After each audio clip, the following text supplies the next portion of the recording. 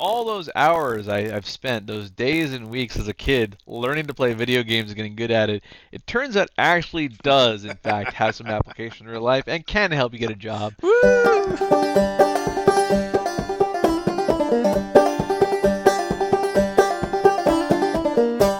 And welcome to Tech Moonshine. Coming to you straight from a small cabin in the Virginia woods, Tech Moonshine is the best podcast to learn about new technologies and how they might affect your life. Your hosts are all experienced technology professionals, and just like quality moonshine, they will give you the straight and unfiltered truth. My name is Sean Burns, and I'm proud to introduce the host of Tech Moonshine, Mike Rollins. And welcome to Tech Moonshine, where you will get 200 proof, honest truth on technology news. Sean, this week's tech topic is drones.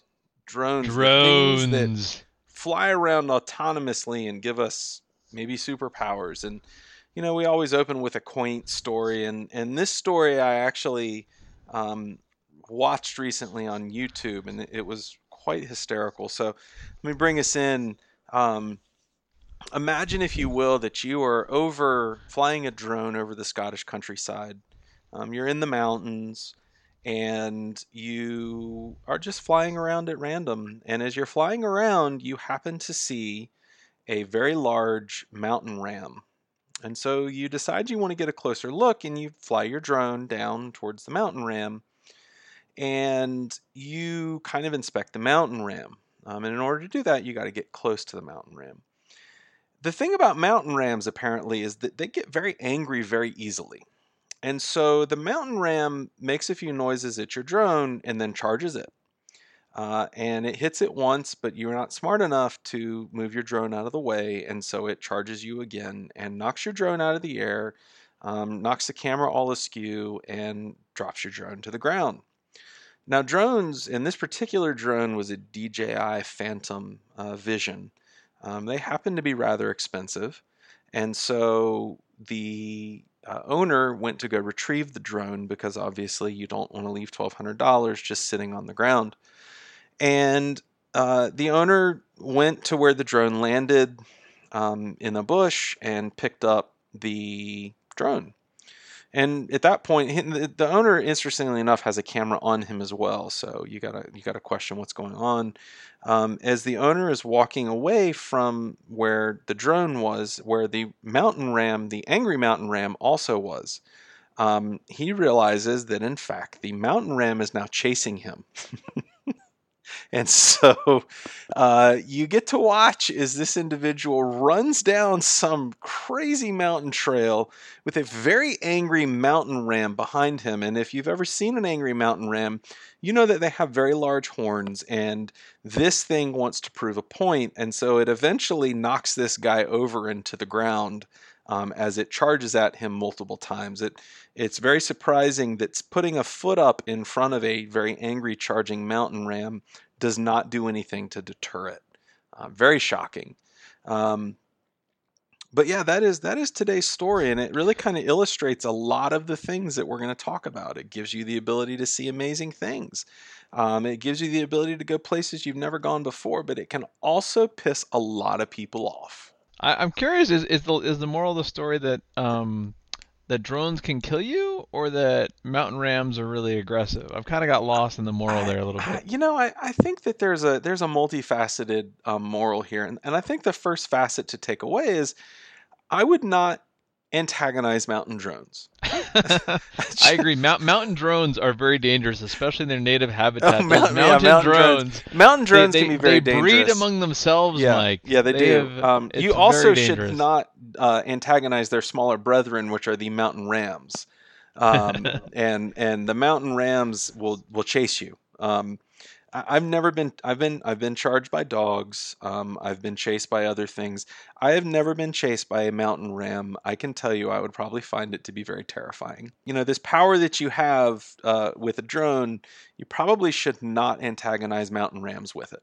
That's the moral of the story. It's true. Although your point about being able to see things is so true. I mean, technology that makes up these drones, which are basically these little quadcopters. If you have not seen one of them, it's a little hobby It's a very small helicopter. It's got maybe 4 or 8 rotors on it. And it usually has a camera mounted to it, and you can control it remotely using your phone or using a remote control and fly it and see different things. You could, in a city setting, fly it up to buildings. In a mountain setting, fly it over terrain where you can't hike. Hmm. It's essentially a way to have a camera mounted to a helicopter that you control. And what's happened is it's become so affordable that drones have now become a thing that anybody can do. And so for a few $1,000s, you can buy a very sophisticated self-balanced drone that can go help you film whatever you want. And Hmm. so while the technology is not new, what's new is the price point has come down to the point where everybody can afford it, which is super exciting. And so, Mike, for the first question that comes to mind that our listeners want to know is, do you have a drone? I have children, and it's possible that you could call them drones on some occasions. When I make them do my bidding, which quite frankly is not as often as it needs to be. But no, I don't have a drone. I have been very seriously considering purchasing one. There's been some new models that have come out recently. The price is in fact coming down. There is an interesting Kickstarter right now where you can basically be all in for this new drone that, the drone itself is around $800 to $900, and then you can get it attached. It's got a gimbaled GoPro that you can attach to it, so you can not only fly the drone around, but you can also control the camera while you're flying around to do some pretty amazing things. The Parrot Bebop just came out, debuting for right around $700-800. And then there's the DJI Phantom Vision Plus, which is probably the best one on the market right now, and it's about $1,200. And there's, of course, you buy options, you get things that the price goes up. I do not have one.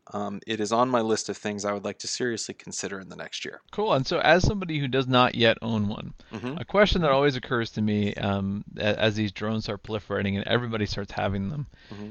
If a drone started hovering, you're sitting at your house one day, or maybe you're sitting in your backyard enjoying the day, Hmm. and a drone descends out of the heavens and hovers outside the window of your house, just staring into your house, watching you do whatever it is that you're doing, Hmm. what do you do? How do you react? Well, Sean, the only appropriate response in the backwoods of Virginia if a drone begins hovering over you is to, in fact, grab your shotgun and shoot it out of the air. Agreed. But for those people that don't live in West Virginia, have a shotgun with them at all times, like Virginia, we do. Sean, not West Virginia, but it's a very different place. Sorry. Yes, that's right. I know we have never actually been there. Although I hear great things about it someday. The reason I ask is it's an interesting question because these drones can go anywhere and they will go anywhere. And in fact, there have been numerous documented cases of people, especially who have very large bay windows, having these drones just hover in front of their house and look in the windows. Yeah. They have no license plates on them. There's no way for you to know who owns it. Yeah. There are technically no clear laws about what you can do to retaliate. Can you throw a net at it? Can you shoot it out of the air? And actually, by the time you got around to doing that, it quite possibly could have flown off. And so, See you later. what is your how do you handle that? Do you have to keep your shades closed at all times? Do you need to cover up? Obviously, you can't do that if you're outside. So there's a great interesting privacy question about if a drone can be anywhere and it has no self-identifying. There's no way to trace it back to who has it. In theory, you could use it to spy on anybody anywhere. You could essentially become the perfect stalking tool, which is very scary. Right? You imagine this world of these drones flying around and you have no way to protect yourself because there's no way to hide from them unless you go inside and close all your windows and close all your doors. Even more frightening than that is in this new drone that I've been looking at on Indiegogo. It's called the Ghost drone. And that thing is designed to be able to lock onto a target and follow it. The use case that they give in some of the videos is that, if you wanted to, like have the drone follow you while you're running, that's a great use case. You can do that. But who's to stop you from, if you're a little bit off your rocker, or you're just obsessed or whatever. That's only because my rocker is broken, okay? It's nothing to do with anything else. Yeah, Sean, you and your rocker are very special. But who's to say that you couldn't tag this thing to follow someone that you were stalking? Like you said, it definitely is a very interesting question. But now, I don't think this is a reason to run in fear. I mean, every new technology typically has some kind of implication like this, and society adapts, and we end up coming to grips with this new technology. I mean, the same question could be asked of cameras on smartphones a decade ago. Yeah, but you need to see. I would disagree. The only reason that this is different is it's very remote, It's right? anonymous. To you exactly. Yeah. So to be able to, I could spy on you using my cell phone camera, but you'd see me holding it, or you'd see somebody holding it. Right. Or I guess actually in theory that's not true. There's many cases actually in certain countries where people were using their smartphones to take photos in the subway of things they shouldn't be taking photos of. Yes. So Yes. that is a good point, and it is a good metaphor. I think that is the government will tackle this, and the legislatures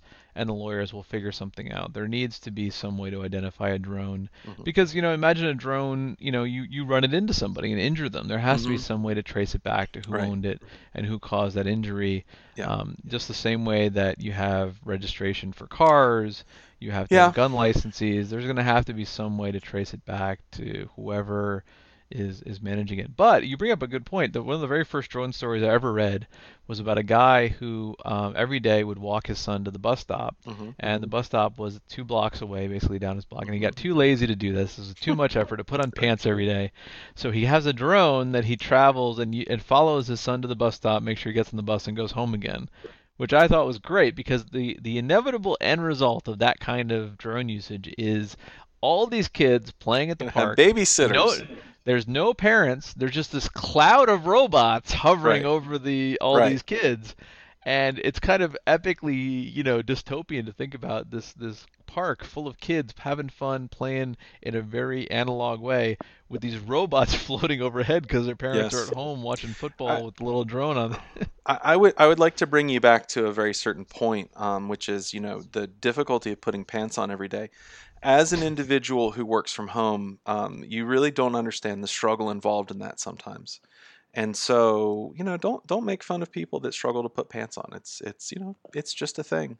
Speaking of which, Mike, I had a question. I didn't get the memo from the producer. Are pants required for hosts of Tech Moonshine?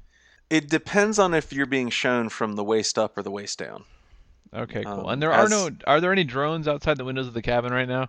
No, I haven't seen any. Though I mean, That is for the best, I believe. probably I'll it just could leave be it it there. could be a good show. So Could I will be. say there are not to be too down on drones. There are some great applications. I will say one of the best so far is, at least that's been actually applied.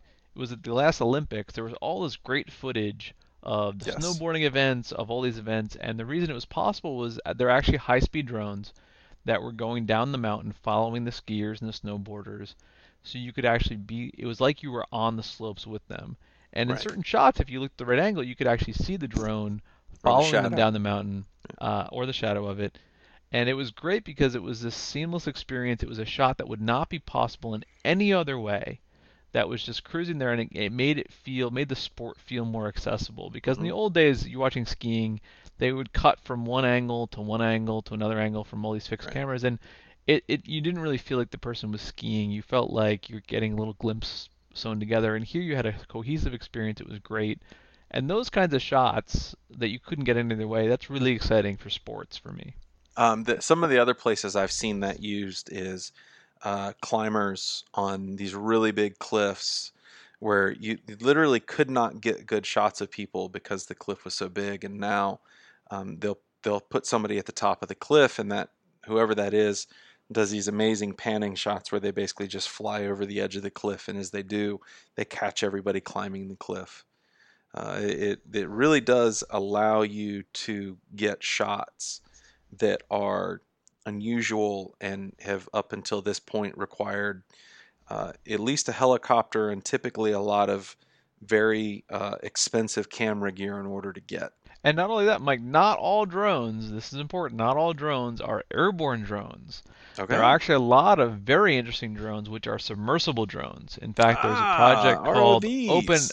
Open ROV, which is an Yes. open sourced underwater submersible drone, but there actually are high quality commercial submersible drones. And the reason I find it so exciting, one is it allows you as an amateur hobbyist to essentially do the equivalent of scuba diving in ways you could never do Hmm. before. Right, and so you can go to depths that would be unpractical. You can stay down for longer. You can see everything you'd see without the risk of dying, and frankly, without the expense of scuba diving. But also, on a commercial, practical basis, the idea you can replace what is frankly very dangerous, which is commercial underwater diving for Yes. surveying or welding Hmm. with submersibles, which would be much safer and controlled from the surface, is really exciting because it should allow for more efficient, faster, cheaper underwater construction, Yes. which everybody knows is really important in West Virginia, where we have a lot of lakes and we have a lot of rivers and we need to get Hmm. bridges across them. And some So of for those me, lakes and it's rivers actually go into Virginia as well, where we need to track them there as well. well, because we need to figure out what they're doing with our water after it passes Right. through West Virginia. But You got that's a a you time got for a you another. got a question. No, it's actually funny you bring that up. I follow an individual on Twitter named Andrew David Thaler, and one of his big things is he builds ROVs, and he's got a blog called Southern Fried Scientist. He is a great guy to follow on Twitter. Number one, because he has goats. But number two, because he's actually very funny and he puts this technology to a really good use.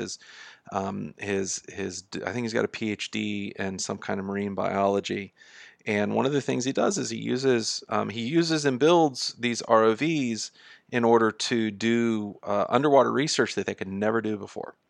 And I don't think this came out of his team, but there was recently a picture of this. It's basically like I think they're called anglerfish, but they got a picture of this live female anglerfish under, I guess it was miles of water, where they had literally only captured two or three pictures of this fish in the wild before. Everything else had been, dragged up through a net or caught or something like that.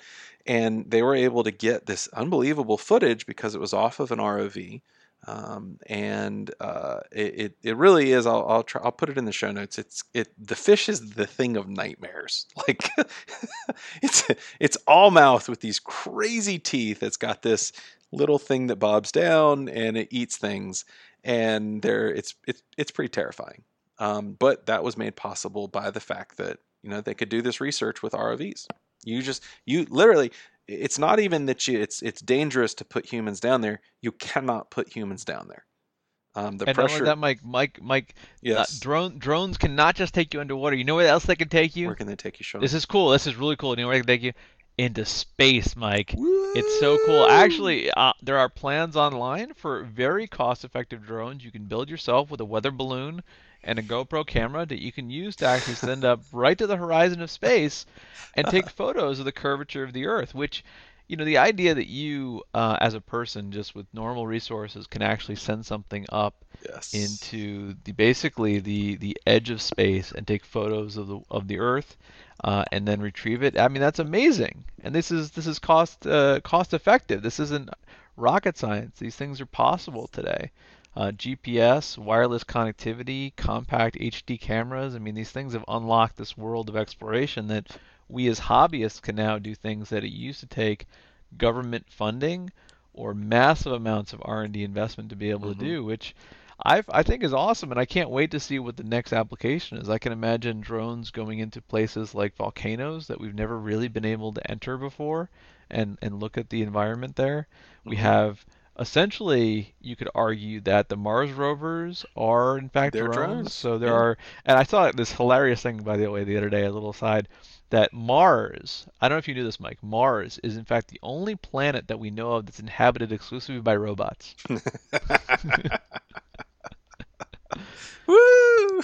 But we have drones exploring the universe for Uh, us. I mean, drones have become this interesting manifestation of robotics, right? Robotics is always this high expensive, high investment thing, and drones are yeah. essentially the cheapest robot we can come up with, which essentially a sensor placed on it, and so it becomes an extension of us. It goes to sense for us. It's not Hmm. like your Isaac Asimov robot that's going there to reason about stuff. Right. It's not going there to make decisions. It's going there to sense things and bring back information for us, which has such amazing applications. And you think about the Fukushima nuclear reactor situation, sending Hmm. drones into nuclear situations where the radioactivity is too high to send people in, even Hmm. in insulation suits. The rescue potential of using drones to find people in rubble that may be buried in Hmm. areas that you can't reach easily. Right. It's exciting to know that technology is unlocking things that can really change the world. Sometimes it's often common to think that technology gets locked inside your computer screen. So I'm sitting on my laptop Mm-hmm. and all the technology's in the internet, right? And so it's all in Right. my laptop. And drones are the opposite of that. They're in the world, right? They're bringing the world into technology, which is Yeah. really exciting for me. I can't wait to see what happens. It's funny because talking about volcanoes, there was this big eruption in Iceland recently. I think it's still going on. It's one of the biggest eruptions in recorded history. And the guys, I think it was DJI. So DJI, which is a drone manufacturer, they have basically drone evangelists, and these guys go out with the DJI drones and they go do crazy things. And so DJI sent one of their best drone evangelists over to this volcano, and these guys they drove in and they got as far as they could drive in, and basically were told you can't drive any further.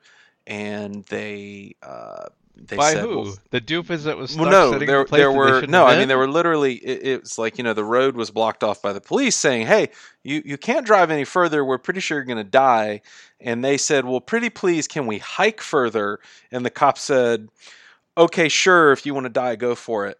And they took the drones. They took their drone out. They got about a kilometer from the crater of the volcano. The drone range was about a kilometer, so they got as close as they could within virtual spitting distance of this thing. Took a drone up, flew it over, and they flew it over twice. The second time that they flew it over, all of the magnetic radiation off of the volcano actually screwed with the drone, and it had a few issues. It got too low. It melted part of it, but the drone made it back, and they got just some amazing footage. I mean, it's stuff like you just things that we've never seen before. Like, it's just amazing. I'll put it in the show notes. It's pretty unbelievable. So yeah, everything.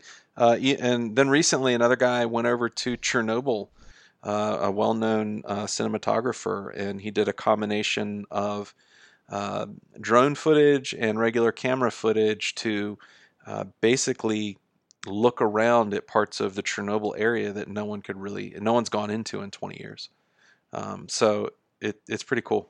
Awesome. And so, by the way, Mike mentioned the show notes. We should say that that's a new feature of the show where if you're on the website, there are actually notes about the Yeah, show. there are notes about what we're talking about. It's Because great. afterwards we realized that people might not believe us, and so after we talk about stuff, we desperately scramble to Google and try to search to Yes, see if the things we mentioned are right, real. And if we find out they right. are real, we post them in the show notes to make us look Yep. much more credible than we really are. And Yes, and absolutely. if you ever see us link to a Wikipedia article that was created after the show was over by one of our We user didn't do accounts, it. it was Mm-mm. totally not us. It was some Yeah, people trying no. to frame us for not being honest. Typically, some of our rival moonshiners will do that to us. I would like to speak specifically to the Twitter account of Tech Moonshine Edits. We don't like what you're doing, and you need to stop it. So Speaking of which, that's actually a fantastic segue into the last point I want to bring up about drones. Mike, not all drones are made for good. There are, in fact, the okay. first application of drones was to kill people. The military has Yes. been using drones to kill people for a long time. And I don't want to debate whether or not it works, because clearly it does. They have killed a lot of people. The Right. real question is this philosophical debate about whether or not killing people with drones is okay. Because they argue that it dehumanizes warfare and makes it like a video game. And so, in fact, you have Hmm. people sitting at computer terminals with joysticks halfway around the world, flying these drones and killing people. And does that make it too easy? Is it too easy to fly drones and kill anybody? Does it dehumanize warfare? So, for all this great things that drones can do, Mike, what do you think? What is your opinion? Do drones, in fact, dehumanize warfare? I have read, and I do not remember exactly where I read this, but it was basically a research article on drone pilots for the military, for the Air Force. And they basically stated at the end of the article that the operators of these drones suffer from the exact same mental stresses as those who are in combat pulling the triggers face to face.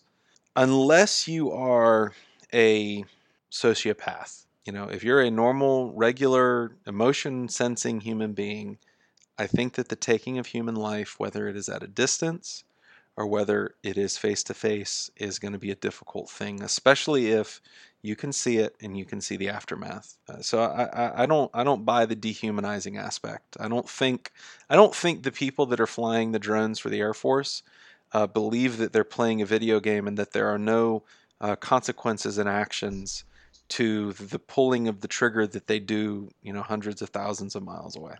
So Well said. Well said. Although I have to be honest with you, it does make me happy on the inside to know that those drone operators, they've started recruiting people that have video game experience. And the reason that makes me happy on the inside is all those hours I've spent, those days and weeks as a kid learning to play video games and getting good at it. right, It turns out right. actually does, in fact, have some application in real life and can help you get a job.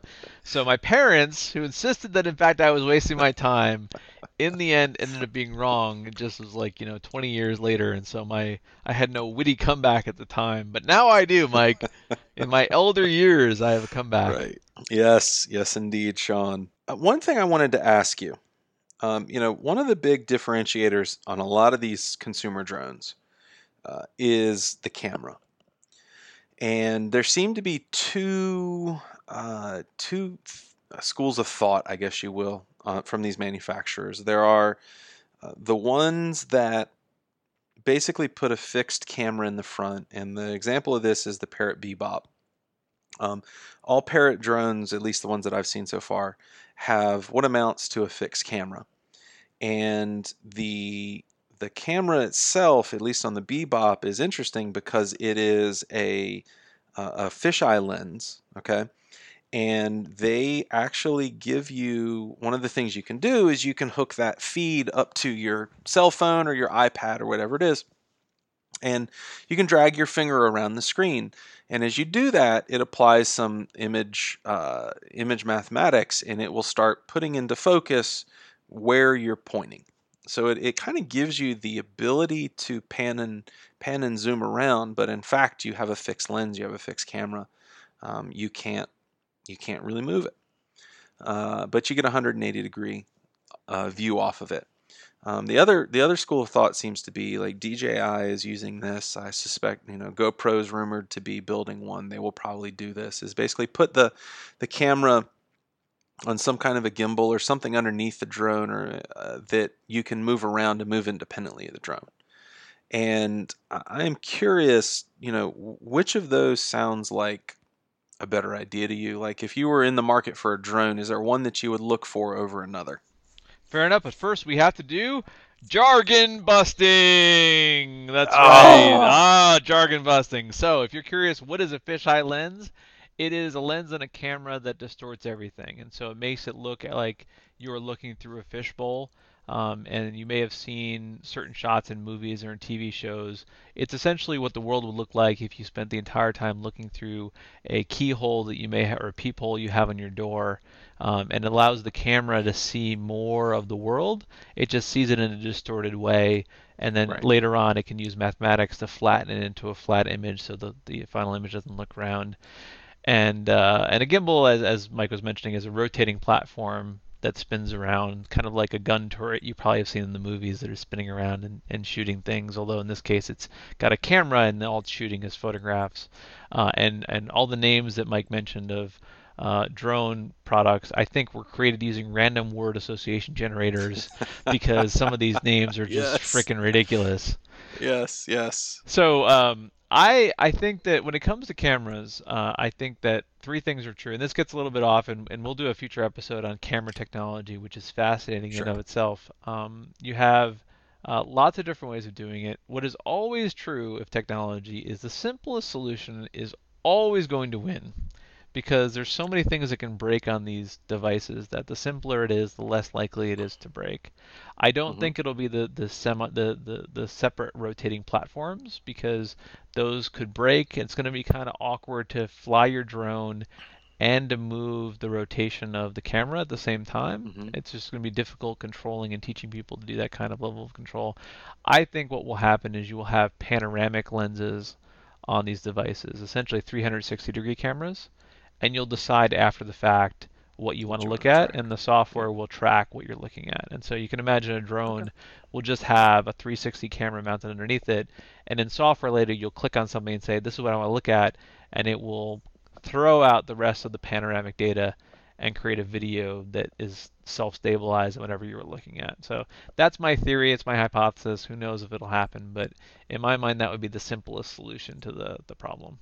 I think that's a very interesting solution. I am curious what technological advances need to happen for that to become reality. I don't think there are any. I think the problem is having an affordable panoramic camera you can mount on these things.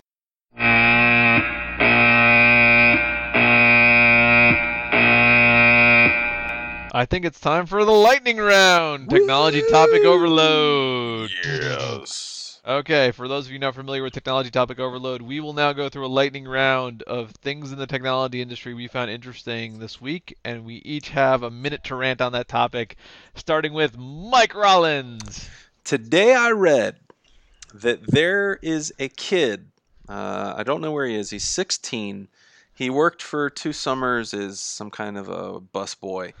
And he saved up $10,000. He convinced his dad to put it into an E-Trade account, and then he just let it sit. He kind of bought some, Apple and Google. Then, middle of the school year, one day he decided to play sick, and he started playing penny stocks. And he turned $10,000 into $300,000 by the end of the school year, basically by trading on his phone all day long at school. Now, I am impressed by this. I am impressed by the amount of technology that has to come to pass that this is even possible. I knew some guys that were day traders a long time ago, and boy, the internet connection that they had was just the death of them most of the time. So for some crazy kid that's 16 years old to turn 10,000 to 300,000 off of penny stocks off of his iPhone is pretty freaking amazing, and I think it's cool. Sean. So this week, it came out that or actually last week, but this week the news came out that probably the most damaging corporate hacking incident in history happened last week when Sony Pictures was hacked for every piece of digital data that they have, everything from their unreleased movies to their employee records to everything that they've bought, their accounting, literally everything they have was stolen by hackers. And there are theories that it was the North Koreans, it was theories of Chinese. I don't care about that. I also don't care about the fact that Sony Pictures is going to suffer long term from this hacking incident. What I care about is Sony Pictures' solution to this was to blame the federal government and say that they have not made the internet safe enough, and say they need in fact to try to make the internet safer so that it is a place people can do business. Despite the fact that Sony Pictures took actually no basic security precautions, including encrypting none of their data, password protecting none of their files, and leaving it all in plain text so the minute somebody got it, they could do whatever they wanted. But despite the fact they took no security precautions, clearly what happens is the government has not allowed the internet to be safe. That is just obnoxious. Mike, Kids. to you. Well, Sean, a follow up to that. Kids, please remember to salt and hash your passwords when you store them. And a little pepper on the side. A little pepper on the side is also very tasty. Garlic helps too. Yeah, make sure. Yeah, olive oil your passwords. Very nice. Sean, I had the privilege, it's a dubious distinction, to be able to try Google Inbox recently. I don't get it. I just don't understand it. There are so many people trying to fix email, and it's really not broken. I think that there may be ways that we can improve it a little bit, but I see all these people coming out that are trying to redefine email and redefine what it is and redefine how to communicate, and I just don't understand it. I have a pretty simple method for dealing with email. I rely on unread, basically. If it's unread, it means I got to work on it, and I strive for zero inbox. That's it. It's not hard. It's not difficult, but mostly because nobody sends Mike email. But oh my God, that is so not true. But yeah. It's a bit of a rant. I'm just not sure why everybody decides that they need to redefine email over and over and over again. So there you go, Sean. Okay, this week, it's important to note venture capitalists are the unsung heroes of technology, investing in new technologies before they're real. You may not have noticed, but the upcoming a venture capitalist by the name of Peter Fenton is going to have not one but two of his portfolio companies IPO in exactly the same day. Both New Relic and Hortonworks are going public on the same day. That is the venture capital equivalent of hitting a walk-off game-winning grand slam in a doubleheader, each game of a doubleheader. It is so obscenely unlikely and never happens that you would have such amazing success on exactly the same day at the same time that it deserves respect. Peter Fenton's backed a lot of great technology companies. These are two more great technology companies making good things happen, and it's amazing to see. That's pretty impressive. I'd like to just back one IPO. That'd be cool. Well, there you go. And so when Tech Moonshine goes public, you all know who to talk to. It's Mike Woo! Rollins. He's got the connection. Be sure to send him email. He likes getting it. He doesn't get enough of it right now. No, not at all. Yes, you can reach me at sburns at. Oh wait, sorry. Um, Yes, All my right. email address begins with an S and ends with a Burns. I will let you all determine how you spell Burns. And on that note, Sean, I think that we need to hear about our sponsor. At Edith's Harbaugh House, you will find a quaint traditional German Gasthaus, replete with delightfully German fare such as schnitzel and brats. As you enter, you are greeted by Edith herself, dressed modestly in a traditional dirndl. She will attend your every need, feeding you delicious Lebensmittel and plying you with various and tasty types of German beers. Should you leave, you will leave sated, full, and content. So how do you get to the Harbaugh House? It is simple. From Berlin, take a 2-day donkey ride to scenic Leipzig. From Leipzig, you can travel by beer wagon to rustic Gotha. From Gotha, a favorite trek is to head due south to Lake Ora Talsperre, which you can rowboat across to the southwest end.